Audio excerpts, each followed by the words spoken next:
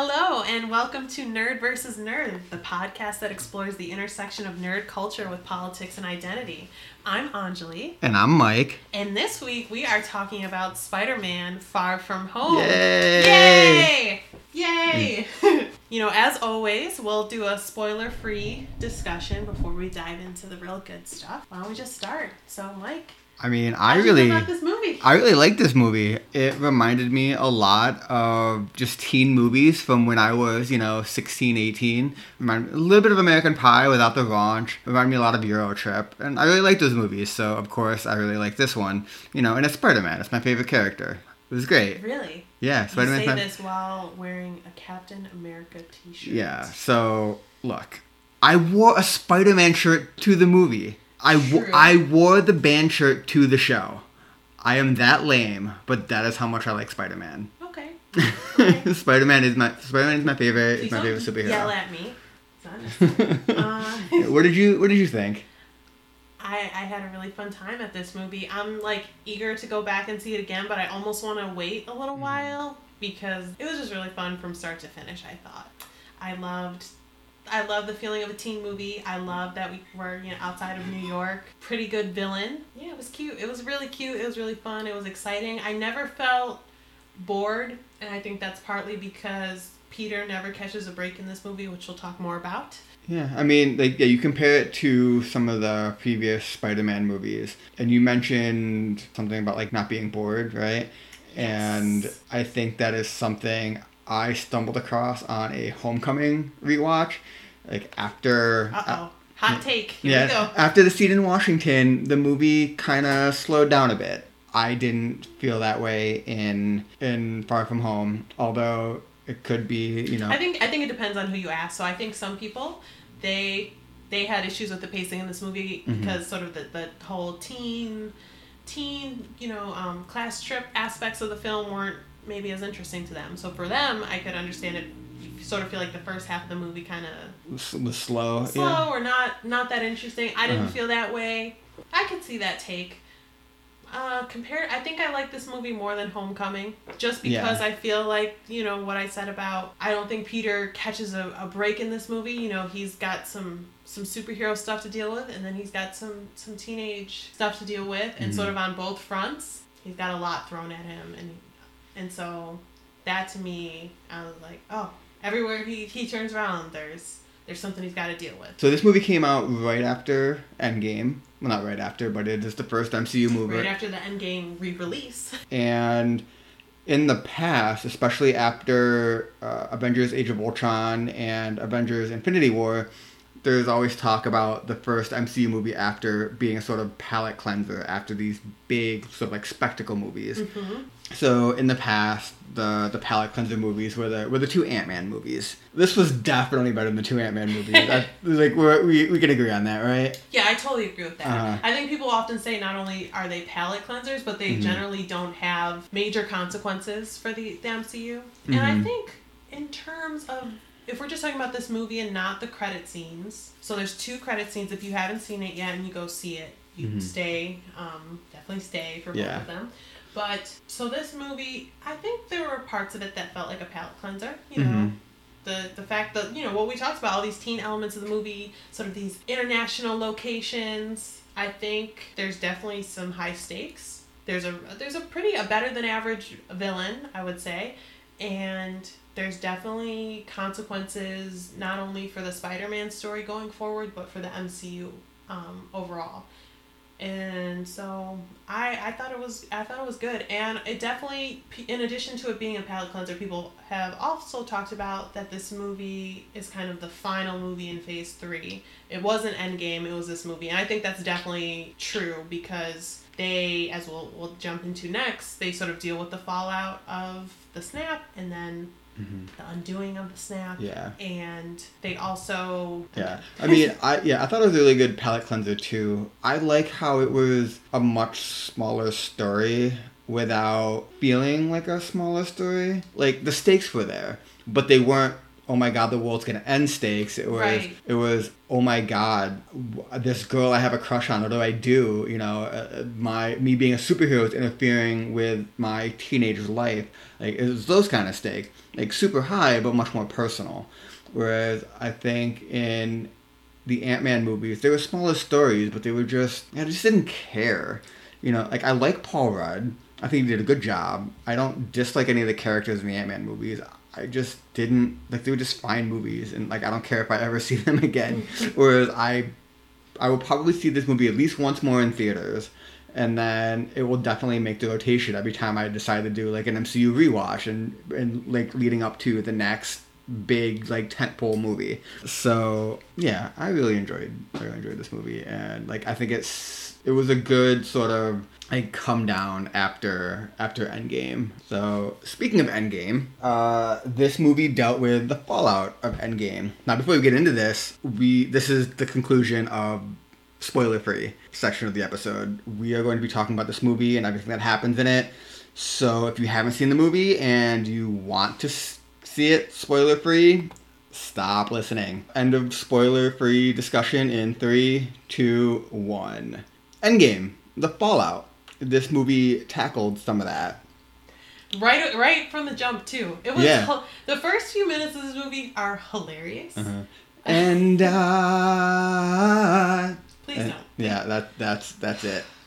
Because I don't want to get sued for copyright infringement. But yes.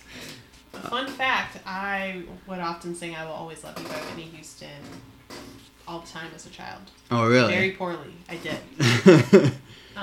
But that was pretty awesome how we got to hear that music over, like, the opening Marvel credit. And it was, like, literally a teenage sort of tribute to Tony Stark. My favorite part in their little tribute is the Getty Images thing. You know, I didn't catch that. In their tribute video, one of the images they're using is, like, you know, has, like, the Getty Images, like, watermark over the image. Oh, really? Oh, I didn't catch that. Catch it on the rewatch. It was hilarious. Mm-hmm. But yeah, so they really, like, right from the jump, they sort of address how long it's been since people reappeared. Mm-hmm. They call it the blip. And so it's kind of controversial. Is the blip, are they referring to what we call the snap? Is that they're referring to it as the blip because they don't know that Thanos snapped his fingers and that's why everyone disappeared? Maybe that's not public knowledge? Or is the blip referring to everybody coming back? Yeah. I mean, like, that's my interpretation, because I have to assume that there's some sort of nomenclature for the snap, whether or not in universe, you know, normal people call it the snap. There's got to be something for it, and I just assume it's the snap because 3.5 billion people just disappeared. The blip. It's a blip. Well, I mean, like, but then what do you call the people coming back? You call the whole thing them disappearing and reappearing, the blip. Okay. I don't know. It doesn't really matter. Yeah. But the point is, they talk about it. They tell us it's been a couple months since people reappeared. Yep. And then they also sort of give you some insight into some of the challenges. Yeah. People just came back seemingly exactly where they were dusted. Like, one of the scenes in the opening segment is a high school band playing in the gym, and they get dusted, and then they show the high school gym when they come back, and it's the middle of a basketball game. And I love that that's through, like, that is shown through, you know, cell phone footage. Yeah. Because of course. Mm-hmm. And it makes sense that people would have cell phone footage of, you know, people being dusted too. That they, who knows what they were recording. Yeah. And again, that's like a small thing that I really appreciate about the beginning of this movie, because it something I just like about these movies in general that I'll say kind of later, both Homecoming and Far From Home, is they just feel very modern and very real. Like, it feels like these characters, maybe it's because they're teenagers, I'm sure that's part of it, but it really feels set in our current reality in a way that some of the other MCU movies don't. Like, they're set in the US or, you know, in New York, like familiar locations, but I don't know, they don't feel grounded in everyday life as much as Homecoming and Far From Home do, and so I appreciate those, like, little touches. Yeah. So those pesky little questions we had coming out of Endgame, like, what happens, like, they sort of address it, and, like, oh, hey, like, people come back, and the people who were snapped away, they didn't age. They came back the same age as they were when they left, and like, okay, like that makes sense. And they came back exactly where they were snapped. But then, like, I remember on our Endgame episode, we talked about like what about like the logistics of 3.5 billion people just reappearing? Like, how do you ramp up production like instantly? And like, they kind of talk about it a little bit because Aunt May is hosting a fundraiser for the blipped people who came back because their lives, like everyone else's lives, like went on, and these new people, like what do they do? Like all their possessions are gone, their housing's gone, so the hosting a fundraiser like help these people get resettled, I guess.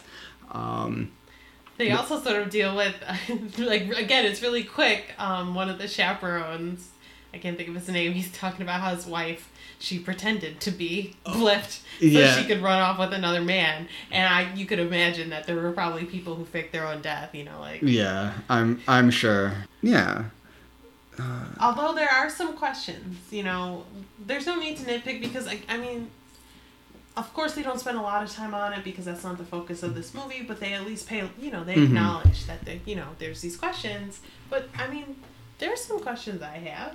We talked about this, like, if it seems like, they show the people who were dusted in the gym, that when they come back in the spot that they were dusted from. Well, what if you were on an airplane in the sky? When all of a sudden, you're just like what? She's like, oh hey, I guess we're doing this again. All right, I'm just gonna die in 2 minutes when I like crash into the ground. What happens if you died not because you were dusted, but because, let's say, you were on a plane again and the pilot was dusted, and then the plane crashes, and so then you die? I'm guessing you're not coming back. Right. So these little nitpicks don't really get answered, but I don't think that's not the point. I know it's not the point, and I get it. It's one of those things where, again, you have to sort of you gotta go with it. Yeah. Like they hit all the right storytelling beats. We're not harping. We're curious. We're getting curious. Yeah. I know coming out of Endgame, we were curious about multiple universes. And they talked about that in the previews for this movie. So what is your takeaway on the multiple universes question coming out of this movie? That as far as we know, there are not multiple universes. Yeah, okay. That is my understanding as well. But there's two things that though make this idea of a multiple universe make it so convincing. So I think there's one Endgame, right? There's the snap and this idea that, because if you remember, I think we talked about this maybe in our Endgame review, how at the beginning of Endgame, before they go confront Thanos on Rocket is saying something about how the energy that what was it? It was like something about when Thanos snapped his fingers that there was like a big energy release from the snap, yeah.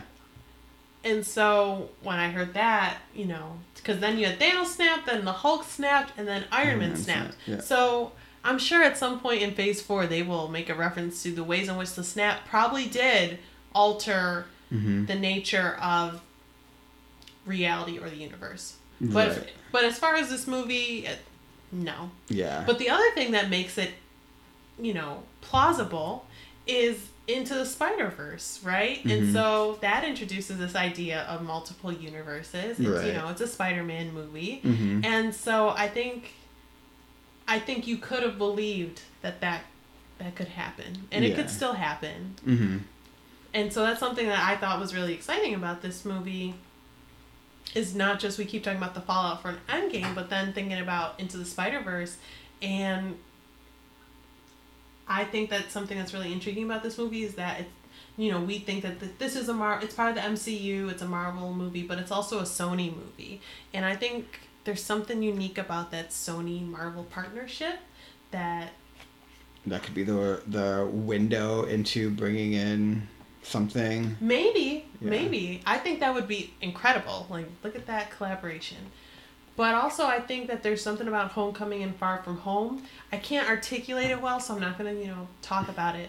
But these movies feel really modern and fresh in a way that a lot of other MCU movies don't. And I wonder if that's Sony. Like, if there's something about their role in this. Because, we talked last week about Into the Spider-Verse and all the things we loved about it and how it was just, like, unlike anything we'd ever seen. And that was Sony. So I feel like they've got a handle on the Spider-Man property, and I hope that Sony and Marvel keep working together on these Spider-Man movies because I think they're doing a really great job. Yeah, I agree. Good job, Amy Pascal. You're doing it. You and Kevin Feige, like, keep working together. Okay, so another kind of loose end from Endgame is sort of how does the world deal with the loss of Tony Stark, and so I think that's something we kind of want to touch on here. I mean, Tony Stark, his figure looms pretty large in this movie. Like, he's basically a character in this movie. Yeah, I mean, Peter Parker says, like, I see him everywhere, which is, I think, kind of a joke. Like, he says it very somberly, but I also think it's kind of a joke because you see Iron Man everywhere in this movie. Yes. There's murals all over. There's paintings, yeah. On, like, the screens in the airport. Mm-hmm. Oh, yeah. Yeah, statues, I think. Yeah, so... I appreciated that, Edith stands for Even Dead. I'm the hero. That was hilarious. Yeah. Which just goes to show you Tony's sort of, like, arrogance and self-obsession. Which I think, coming out of Endgame, like, oh, Tony's a hero. And he was. But I think we were sort of like looking at him and his legacy through rose-colored glasses. I think this movie gives us an opportunity to sort of reevaluate Tony Stark's legacy. So you have Edith, who is the sort of like the interface for what is literally a worldwide surveillance state and can launch drones and do all sorts of stuff. That's like, that's not cool. Like I don't see how that's a good thing. Like, sure, Tony Stark didn't abuse it and Peter didn't abuse it, but it's still not a good thing, and then Peter loses it or gives it away to someone. He does not lose it. Yeah, he does give it away. He gives it away. Eagerly is like, take this. Yeah. And that kind of like shows you, like, if someone who is morally good, like Peter Parker, like, I don't want this responsibility, maybe that's a hint that no one should have that responsibility. Yes. Real quick sidebar. Maybe it's also a point that Peter Parker really is a child, and, sort of Mysterio's point that we can't, put this in the hands of a child. I mean, are they wrong? No. Peter Parker's amazing. Love him. Super smart, super good, but he is a child. So yeah, he's 16. Yeah. So, like, that's, I don't know. I am more skeptical of the greatness of Tony's legacy after this movie. I will not tolerate Tony Stark slander. Put that out there. But have I said anything that's been incorrect yet? No. So, but I think. So, let's talk about this. A lot of the problems that Tony Stark solved, Tony Stark created. Okay, like in the Ultron. There's Ultron. Like the only villain that Tony Stark defeated that he didn't create was Thanos. The first Iron Man movie, someone stole his tech and used it and wanted his money, and I can't remember the entire plot. Yeah. And then in the Iron Man, we're not going to talk about Iron Man 2. That movie never happened. But then Facts. then he created Ultron, look how that ended. And then in Iron Man 3, like, he almost lost control of his entire sort of like Iron Man army to whoever that guy was. I mean, to be fair, the industry that he and his father was in, they were manufacturing weapons. Well, exactly, which is kind of my point. Like, Tony's not this great guy that we necessarily think he is. Like, sure, he evolved and became better, but he can't walk on water, is what I'm saying. Despite the fact that I'm sure there's an Iron Man suit that can, But we talk about how every problem that Tony Stark solved, he created. He also created Spider-Man's villains, right? Like, he's the reason the Vulture came about. Like, he sort of like, he was involved in like the takeover of the cleanup. And then in this movie, he stole tech from Quentin. Barf. Yeah. Barf is what he called it. Yeah. Like, he had a different name, and then Tony Stark just takes it and acronyms it to BARF. And like, who can blame Quentin Beck for being upset about that? I mean, I don't think he should have done what he did, but if Tony Stark hadn't been like a self-obsessed narcissistic jerk, Quentin Beck. These are valid points, and I appreciate that the movie, through Quentin Beck, his character, as well as his sort of, Quentin and co., they deal with the fact that, while most of the world is grieving the loss of Tony Stark, especially our hero, not everyone feels that way. And I mean, I also appreciate, too, that even Happy acknowledges that Tony was a hot mess. Yeah. So, I do think that they are aware. Yeah, some people are aware, yeah. And I think it paints an interesting contrast between Peter and Tony, because a big part of Tony sort of leaving these things for Peter is like, be better than I was. And it goes to show that Peter can be better than Tony was. Like, as long as he doesn't trip over that bar, he'll be okay. I also appreciate the way that this movie, well, yes, I agree. Peter is different than Tony, and that's good. There's subtle ways that they draw parallels between him and Tony in this movie. And part of that is kind of fleshing out more of sort of the geeky science nerd, aspects of Peter's character, which is, a big part of Peter Parker. And I feel like we don't really see that so much we see it in Homecoming a bit. But then, outside of Homecoming, his other appearances in the MCU are Civil War, Infinity War. Endgame, yeah. A few seconds in Endgame. And so I like that this movie shows, him getting excited about the possible existence of multiple realities, or, when he's on the jet with Happy and he's sort of playing around with Tony's tech, and he's just, it seems very intuitive and, natural to him. And in some ways, his movements almost mimic or reference kind of Tony. Yeah, the way playing around with stuff. Yeah, moving the holograms and like enlarging them, and like just sort of like, okay, I have this holographic image of a glove, and he sort of like puts his hand into it just to see how. And if it's not super obvious to you that they're sort of referencing Tony, the music in that scene makes it super clear. Yep, they started playing AC/DC's Back in Black, who Peter Parker thinks is Led Zeppelin. I will let that slide because he's 16, but like, you can't really confuse Led Zeppelin and AC/DC unless you're 16 years old. I think also something that's really cool, since we're talking about Tony, I mean, I just can't get over how cool it is that they made callbacks to some of the to Iron Man 1. Yeah. That is the same actor. Like, I checked. And I mean, that's just so freaking cool. Like, I don't know what else to say. I don't have anything, super smart. I don't have a hot take. I just think it's really cool. Yeah. I mean, they had the callback to Iron Man 1, and they also had the callback to Civil War. Right. Yeah.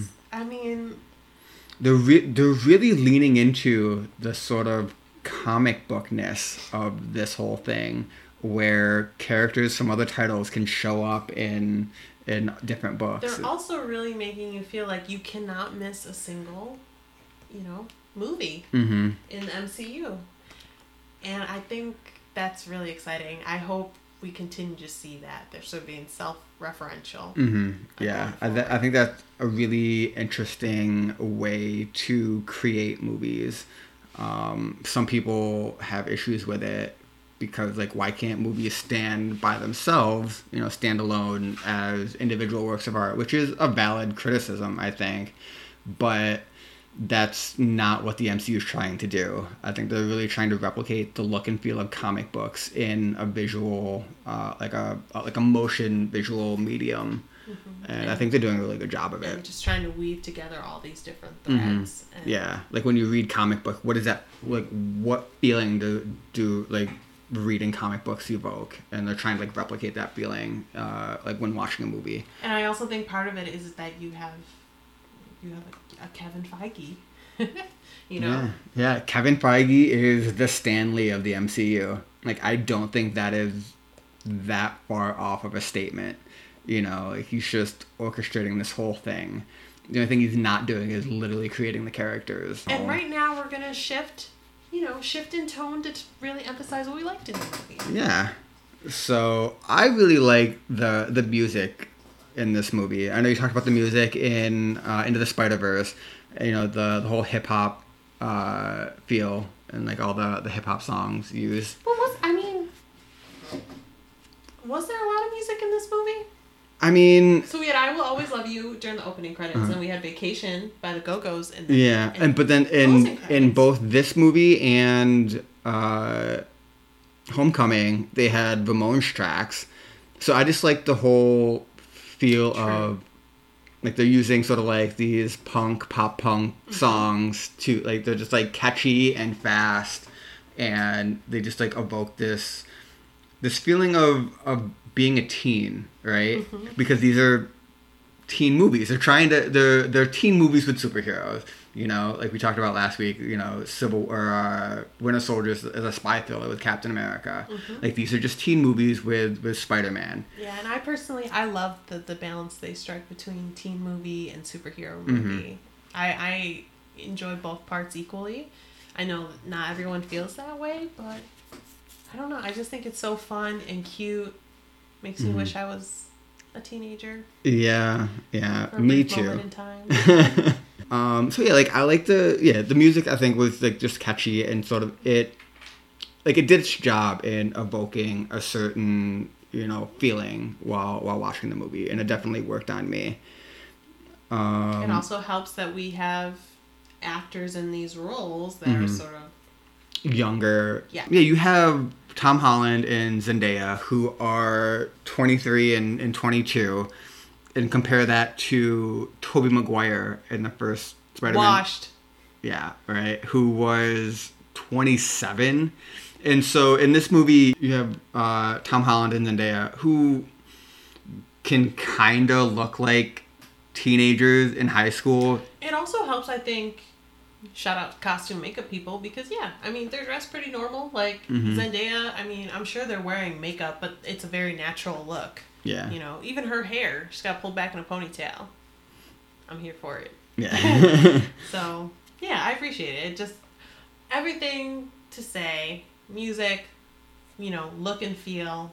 Yeah. Digging it. It's youthful. It's fun. I'm here for it. Also, they go to Europe, which they do in a lot of movies where it's like, oh, the sequel or the third movie, they go abroad, they go to Europe, and so we have a villain in this movie, Mysterio, who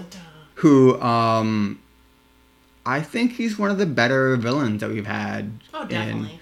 Like, he's not Thanos, he's not Loki, and he's not Killmonger. But I'm hard pressed to think of a villain I like more.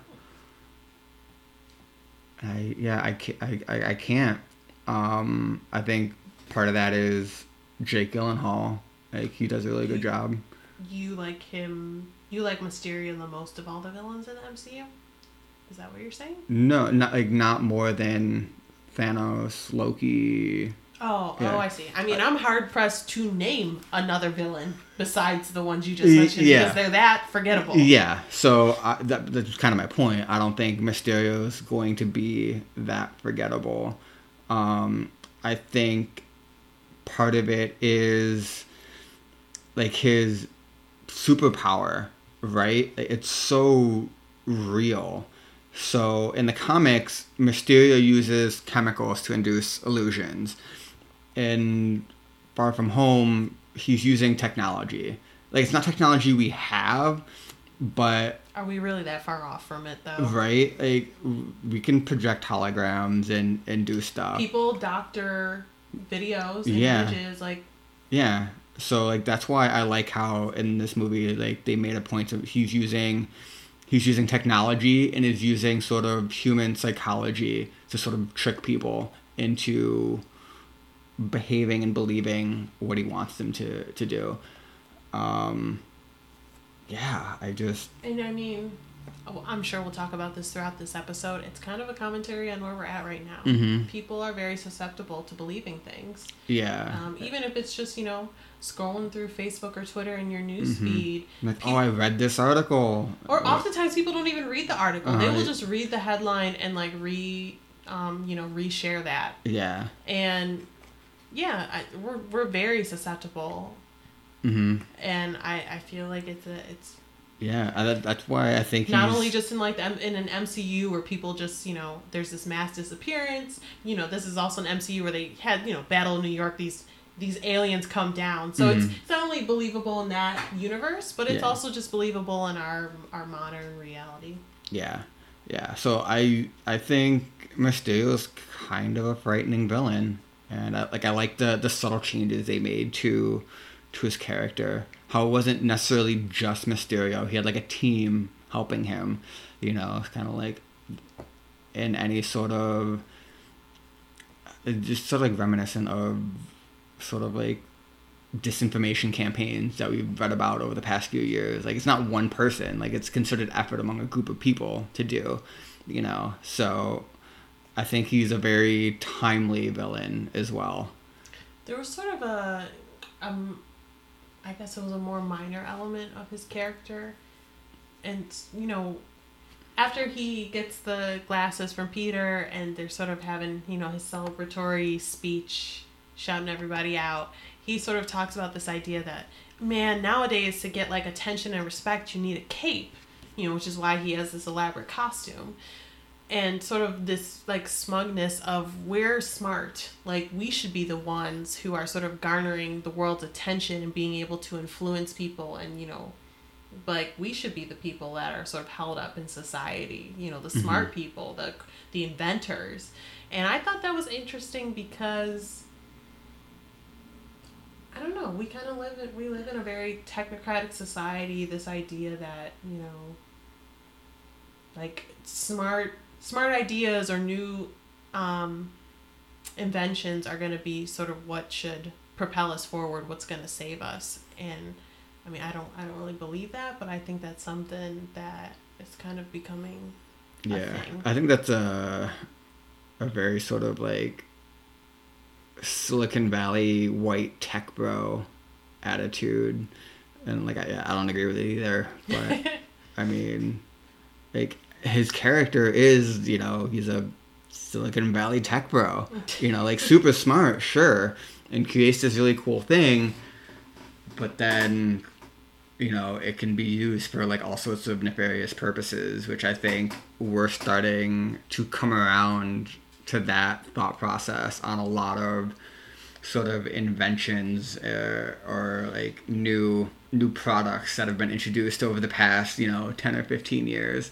How like maybe these things aren't the greatest invention ever. And I think, again, to speak to why this movie feels so modern and fresh, especially compared to other MCU movies, I think, again, look at this villain, similar to Killmonger and Black Panther, where people felt like, man, the conflict in this movie, it kind of parallels some real world issues of these challenges of. Well, I was thinking we have not reviewed Black Panther, but we've talked about it so many times that I feel like we did. You know, this idea of kind of dealing with colonialism, dealing with relationships within the African diaspora. And so because the conflict in that movie, you could relate to it, it felt grounded in kind of real world issues. Similar here, it feels very much like, you know, the issues around tech, the issues around the media landscape, you know, people are susceptible to believing things, kind of fake news, all of that stuff here, we can understand that and we can, you know, draw parallels to it, and I think that's what also makes him a really interesting villain and makes this movie just really, really fresh. Yeah, timely and on point. And I thought it was awesome that they did that. So. We've reached the Mike fixates on a character relationship part of the episode. And makes it mildly creepy. No, I really like Peter and MJ. I think they're adorable. They just, I don't know, I think they sort of portray that awkward teenage first crush sort of feeling very well. You know, like they're kind of like circling each other and they're unsure of everything, and there's like little signs that like the other catches that they might be interested. And I don't know, like I just thought it was cute, and I thought it was nice, you know. It was nice. Yeah, I did like their awkwardness. And then like when they like sort of ended up together at the end of the movie, like it was just super happy, you know. It made me feel good, and I enjoyed it. I don't know why you're saying it as if like I enjoyed all of those things too. I think any human being who is not a sociopath would appreciate and enjoy that too. Okay. Yes. Yeah, but yeah, like I know you have feelings about Peter and MJ too, so I do have feelings. So I just, you know, shout out to Peter. You know, 2 for 2 with these movies now. You know, the love interest is a black girl. I'm here for it. It's awesome. Yes, you know, we thought Homecoming, maybe that was just like, oh, maybe it was a fluke, but no, clearly Peter he likes caramel. He likes the chocolate? Caramel. I'd say caramel, yeah. Yeah, that's fair. Yeah, so I'm totally here for it. I am hopeful that a future Spider-Man movie will sort of explicitly kind of acknowledge this. I mean, I doubt that'll happen. I think as long as they keep like maybe, you know, even I was talking to someone about this, you know, they were saying too, like, I want to see them acknowledge it. And I was like, how are they going to do that? Yeah. I was like, what this movie doesn't take place in, like, 1950 Jim Crow South. It's not like someone's going to throw something at them if they're out in public on a date. But, you know, maybe they could be like, maybe MJ could be like, Peter, you know, I didn't think that you'd be into me. And he'd be like, well, why would you think that? I'm like, I don't know. Yeah, I think in the third movie there's probably going to be a sort of like throwaway joke line about, you know, Peter liking black girls. I don't think it's going to be like explicitly stated, and they're not going to go super into it. But I think Ned will have like a smart ass comment. I mean, I don't think they'll actually do this, you know. And you know, it's kind of one of the things I actually like about this movie. Since we're talking about things we like, I like that, you know, his classmates very, very racially, ethnically diverse, and it's just there. It's not it's not something that they comment on. It's just there because that's normal, because it's a New York City high school. So good. But anyway, really, to go back to, you know, MJ, in addition to the fact that MJ is black, I appreciate that she's just cool as hell, you know. She's very smart, she's perceptive, and she's dark, she's edgy. And I like that. I like she's not annoying. She's not hella paranoid. She's not a damsel in distress. Yes. Although, I don't know. She could be going forward because... So, I was thrilled when they got together because, yes, it's cute. They like each other. Yay. I like this character. I like that she's smart. I like that she's, independent. And I just hope that now that they're together, they don't sort of relegate her to the girlfriend, to, the damsel in distress, because of course, especially now that Spider-Man's identity has been revealed, oh, well, his girlfriend is going to be a target. Yeah. And I just hope, I'm confident that they'll take it in a different direction. It won't just be, oh no, she's on top of a building, he has to save her. She's smart enough to sort of maneuver her way in and out of situations, to come up with solutions to help him sort of problem solve. She's tough, So I'm excited for them to sort of continue to take her character in a fresh direction. Yeah, I am on board with that idea. I like Zendaya as MJ way more than I like Kirsten Dunst as MJ. Yeah. Because I know we were talking about it earlier. Kirsten Dunst as MJ was very much a damsel in distress and very much whiny. Yeah, we don't got time for that. Okay, it's 2019. You don't want to do the 5-minute rant now? Okay. No, I'm trying to keep the few followers that we have. I'm very self-aware. I'm not trying to be that polarizing of a figure. Mm-hmm. But yeah, we don't have time for whininess.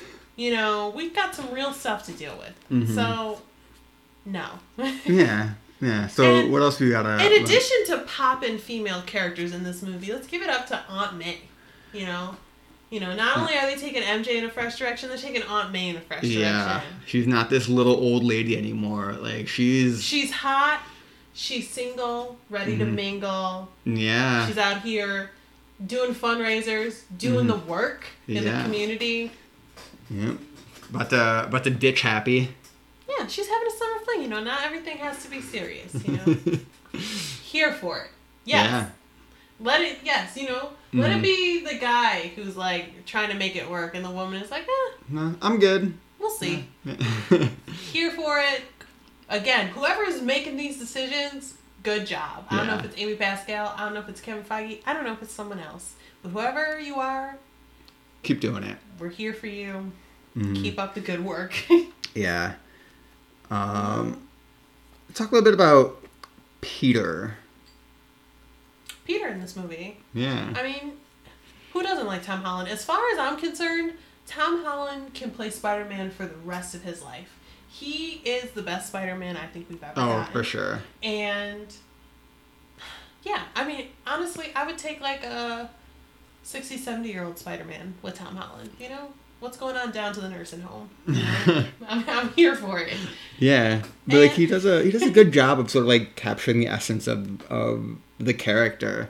Like I think we talked a little bit last week in the Into the Spider-Verse about how Peter Parker just sort of can't catch a break. Like has stuff just always happening to him, and that's kind of like what happens to Peter in this movie. Like just one thing after another, they don't say the with great power comes great responsibility line, but I mean that gets to the heart of this character, and we definitely see that in this movie. Mm-hmm. He's really wrestling with like, we just defeated Thanos. Like, can I go on vacation, please? Yeah. Like, just for a little bit.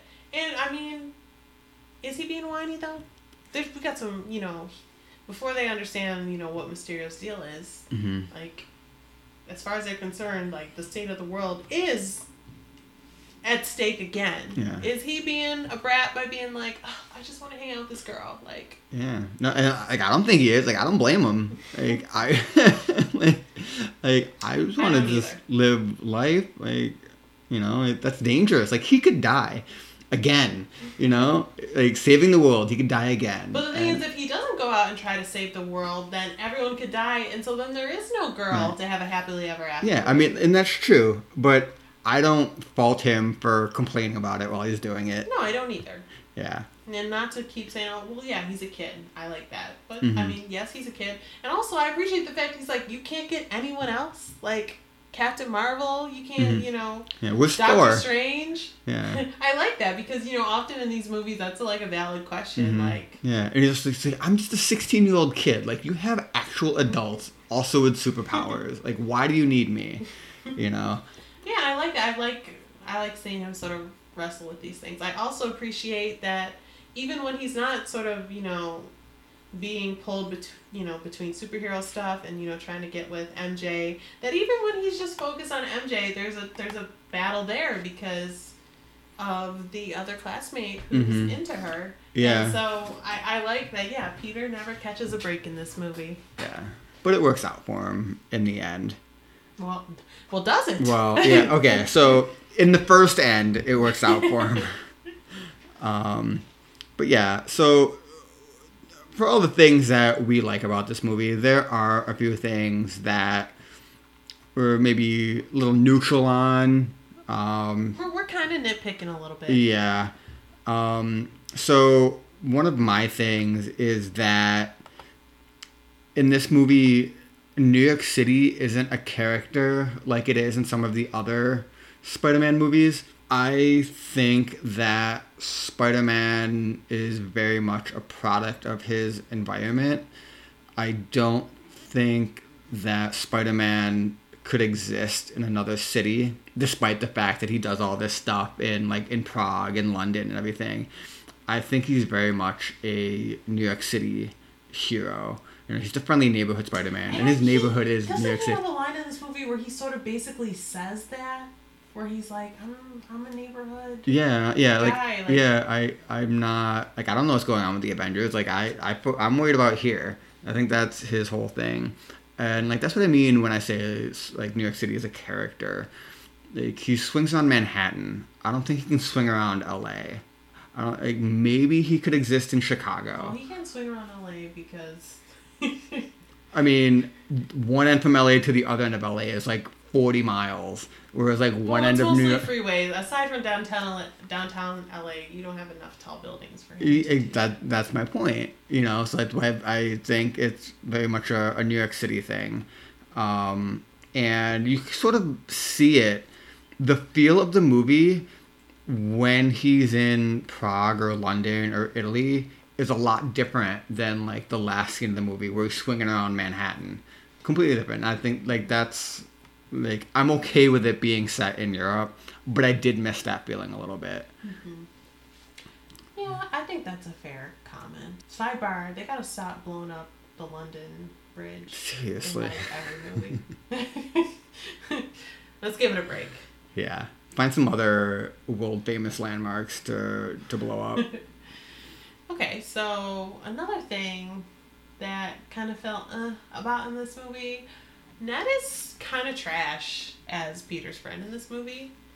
And they make light of it, I'm a man, I'm in love, I'm with my lady, whatever. But it's Ned, This is your best friend. Your friend is going through some stuff. Aside from the fact that he's trying to get with MJ and it's not working out, he lets you onto the fact that he's sort of being pulled into dealing with this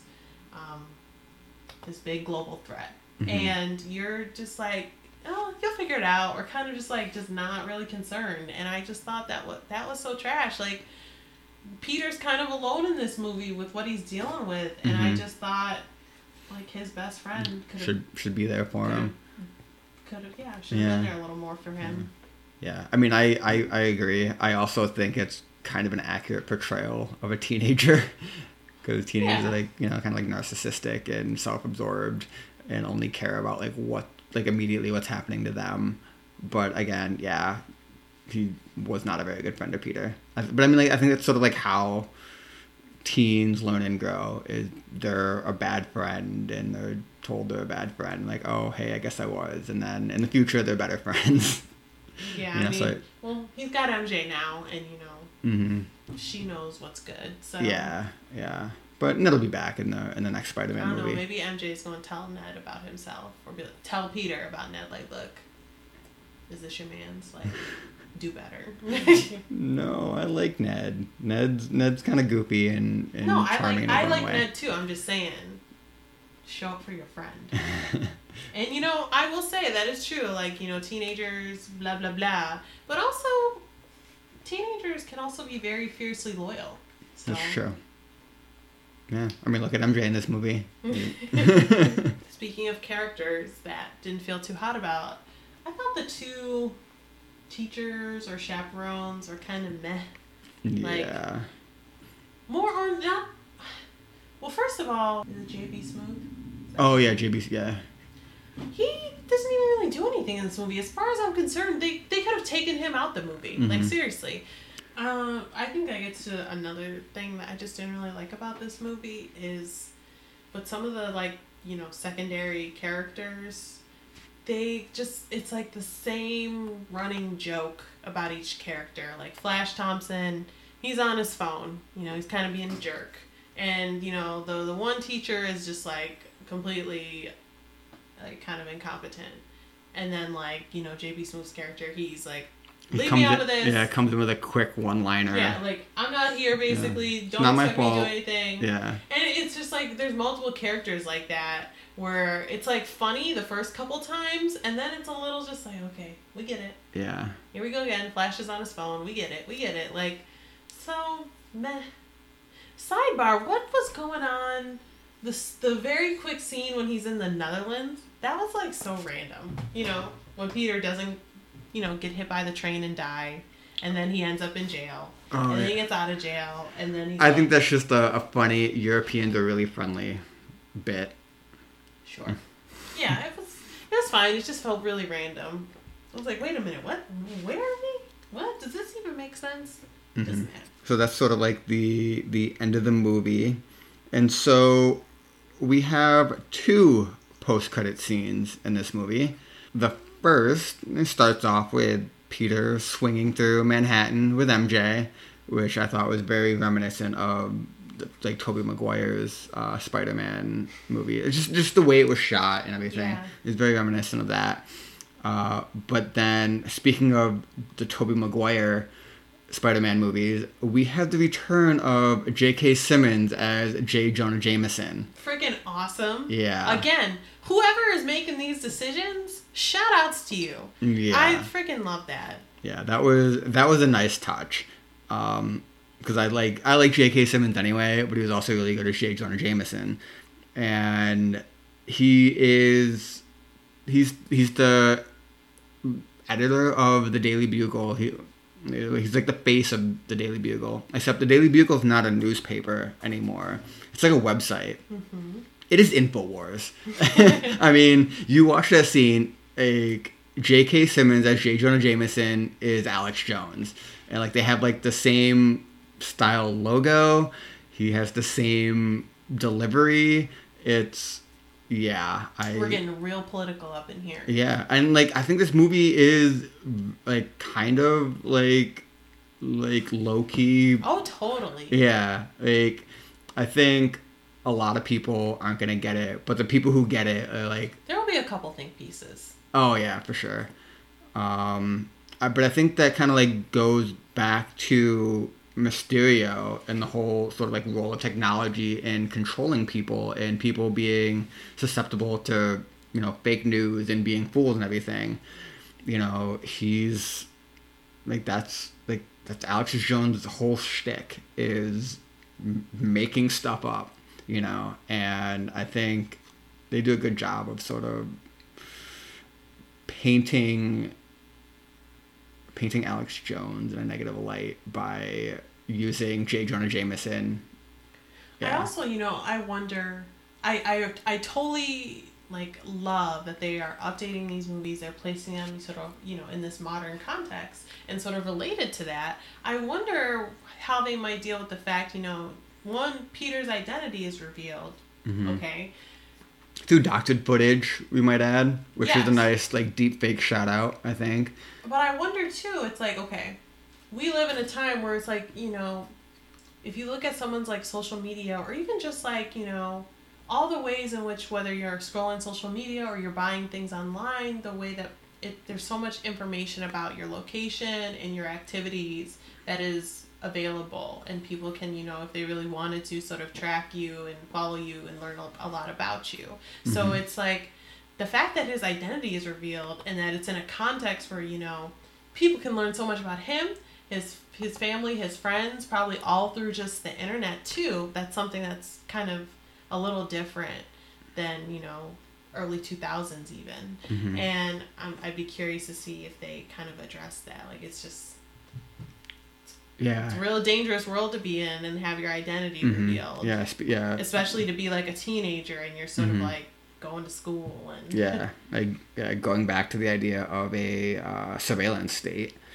And it's actually kind of interesting. Oh, sorry, I cut you off. No, go ahead. Because I think about, the parallels between Peter and Tony in this movie, and it's interesting because Tony, he chooses to announce to the world his identity, that I am Iron Man, Like, he is in full control of that reveal. Yeah. He's eager to put that out there. Yeah. Peter Parker, Spider-Man, he was the only masked hero in the MCU. We know who, people knew who Captain Marvel was.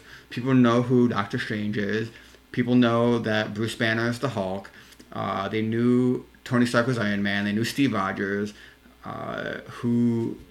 They know Black Widow, Hawkeye. Yeah, they know T'Challa is Black Panther. So all of these people have their identities known by the general public.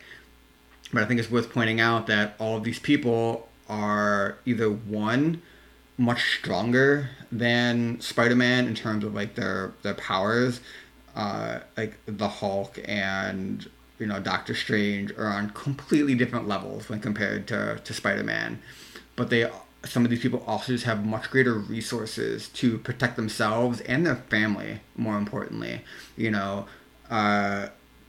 Tony Stark's like, I'm Iron Man. And he just builds this army of robots that protects him. He builds Pepper multiple suits that she can wear. T'Challa has his royal guard. Plus his sister is basically a superhero in her own right. Also, he's got vibranium. Yeah, he's got vibranium. Low-key, the richest country. In the world. Steve Rogers has S.H.I.E.L.D. He has a government backing him up.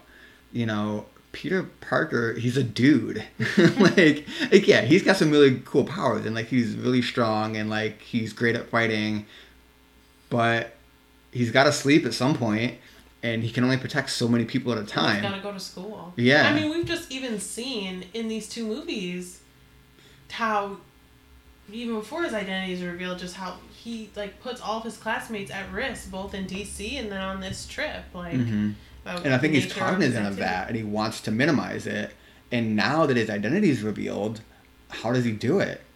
Yeah, the stakes are pretty high. I think you're raising really good points. Yeah, I mean, the third movie is going to be all about that. It has to be.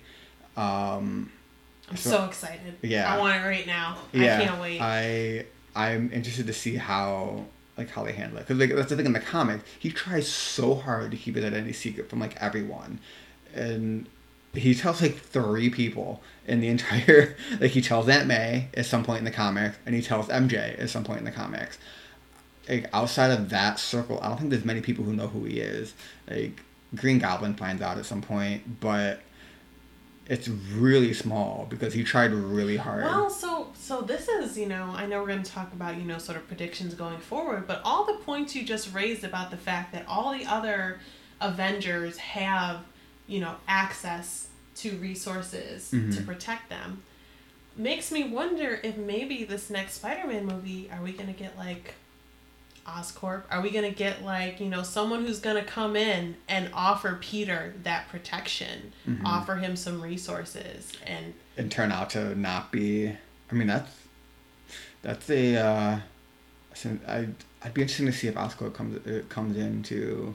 Because I'm not sure what the deal is between Sony and Marvel in terms of what characters Marvel can use and stuff. But yeah, I mean, I'm also curious how many MCU Spider-Man movies are gonna be, because I remember at the very beginning they said there's gonna be 4 standalone Spider-Man movies, one for each year of high school. I don't know how that's gonna work out, especially since Spider-Man was in 2 different Avengers movies plus Civil War. But that's gonna be interesting. So that was the first credit scene. I think it's worth just adding before we talk about the second one, just how bold both of these scenes are. Stakes are high, consequences are real.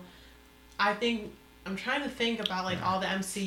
You know, I was really surprised that they revealed his identity in an end credits scene. I'm surprised too that it was not just one, but both credit. You know, so now we're gonna talk about the second one, but like both of them are pretty bold. Like you know, because a lot of times you'll have kind of like throwaway scenes, or one will be sort of a throwaway scene. Kind of, I'm thinking of like Ant-Man and the Wasp and like the ant playing the drums. Yeah. You know, something like that. But both of these have implications for the MCU going forward. I know. And so, again, I just feel like Kevin Feige, whomever, is getting really bold and taking some risks. And it's awesome. Mm-hmm. Yeah. So what was the second end credit scene? So the second one, as we know, is the sort of reveal that Maria Hill and Nick Fury throughout this movie that they were Skrulls, and that Nick Fury is out chilling in space, sort of taking a break, you know, and I mean that was sort of like he's not only taking a break, but it seems like he was on some sort of like Skrull, some sort of space station type thing. Yeah, and he was sort of like giving them orders too. Yeah, I know some people have speculated that this is SWORD, the space version of S.H.I.E.L.D. Yeah. I mean, it could be. Maybe Nick Fury's like, you know what? It's too much going on. I need a minute. Like. Yeah, he's like, I need a vacation. Like, I've been doing this stuff for too long. I need a break. Which, for me, that scene one, it was validating because I just felt like Nick Fury in particular, his character was sort of off during the movie. And I was like, something about him, this doesn't feel right. Yeah. This doesn't feel like I think the real Nick Fury would have picked up on Quentin Beck real quick. Yeah, or just like he was just being so intense, like and rude. Yeah. Peter. And I'm like, look, Nick Fury, I know you're sassy, but like this was a little much. Yeah. So, like we said, both of these end credit scenes sort of have like implications for the MCU going forward. So, like, we had predictions after Endgame, and now we have a little bit more information. What do we think? Like, what are some predictions that we have?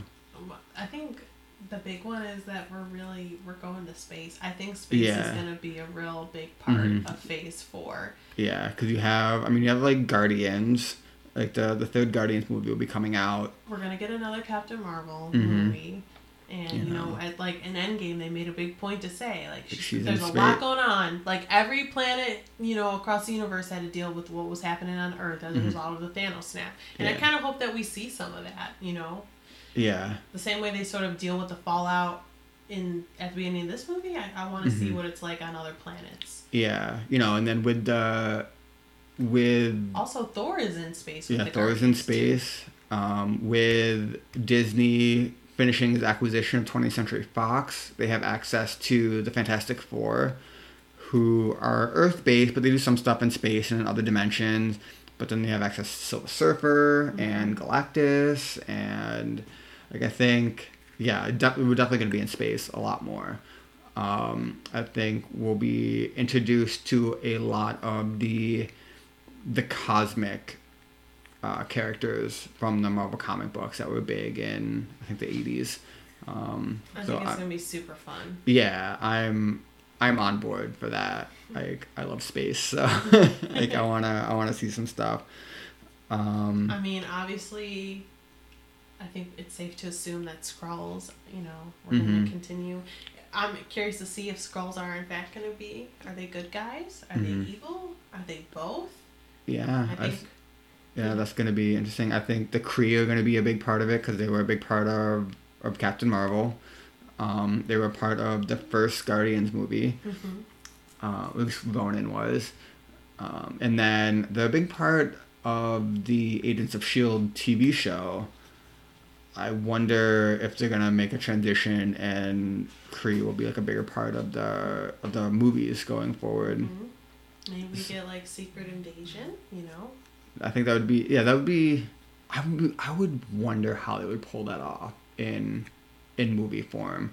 Because like we talk about how the MCU is doing a really good job of evoking the same feelings as people have when they read comic books, but they're not doing like a panel by panel recreation. I just wonder like how they would handle Secret Wars and stuff like that, especially not having access to the same stable of heroes that they used to.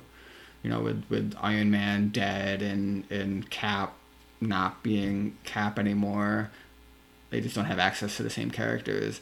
So like, I just wonder how they would handle that. I think that's a big reason why they're going to space, is to have a large group of characters again.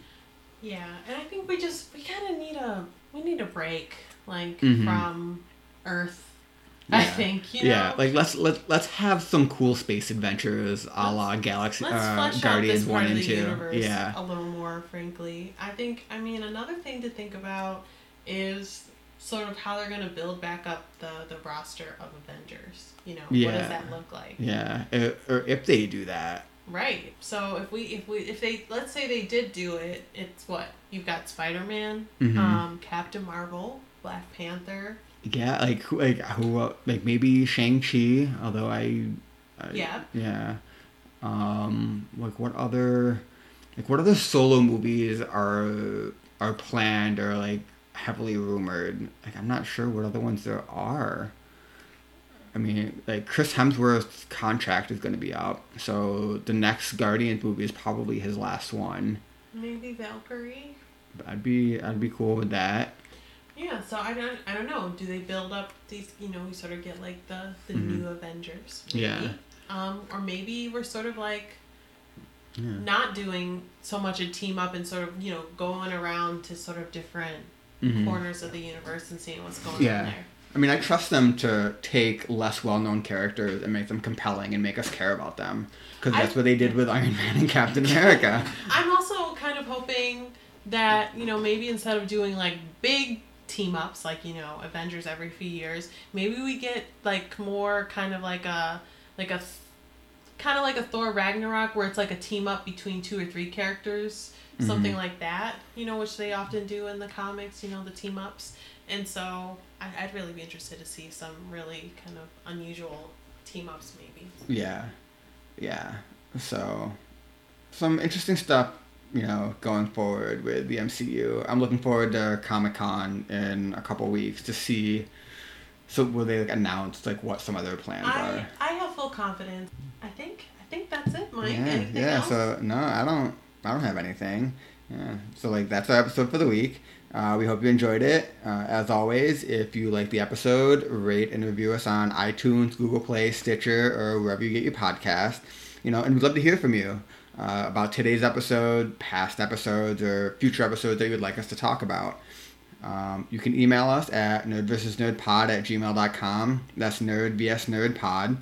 And then you can also find us on Twitter and Facebook at nerdvsnerdpod. Next episode... Are we doing Ironheart next episode? Maybe. Yeah. Hopefully. I know you're super excited about that. Excited is an understatement, frankly. The trade paperback is being released on July 23rd. Is that? I think that sounds right. Yeah, it's like it's collecting the first however many issues of the comic. I believe it's the first 7 issues of Ironheart, because some of the more recent issues of Ironheart were some team ups. Oh, okay. So they were but this is the core Ironheart story. All right. It's called Those with Courage, is what the trade paperback is being called, and it is written by the incredible Eve L. Ewing. And so I will geek out about that when we do that episode. That's all I'll say for now. But the point is, if you are interested in a comic about a black teen girl from Chicago who goes to MIT, who inherits the mantle of Iron Man, since we're talking about... Quite literally, yeah. Yeah, we're talking about, what happens in a post-Iron Man world. Well, guess what? In the comics, there's Ironheart. And, yeah. Yeah, that'd be such a great announcement at San Diego Comic-Con if they announced that they're going to do an Ironheart movie. I will pass out, and Mike will be forced to find a new co-host. Yeah, so, like I said, any suggestions for episode topics, anything you want us to talk about, let us know. Again, that's nerdversusnerdpod@gmail.com. So yeah, we will talk to you next time. Bye.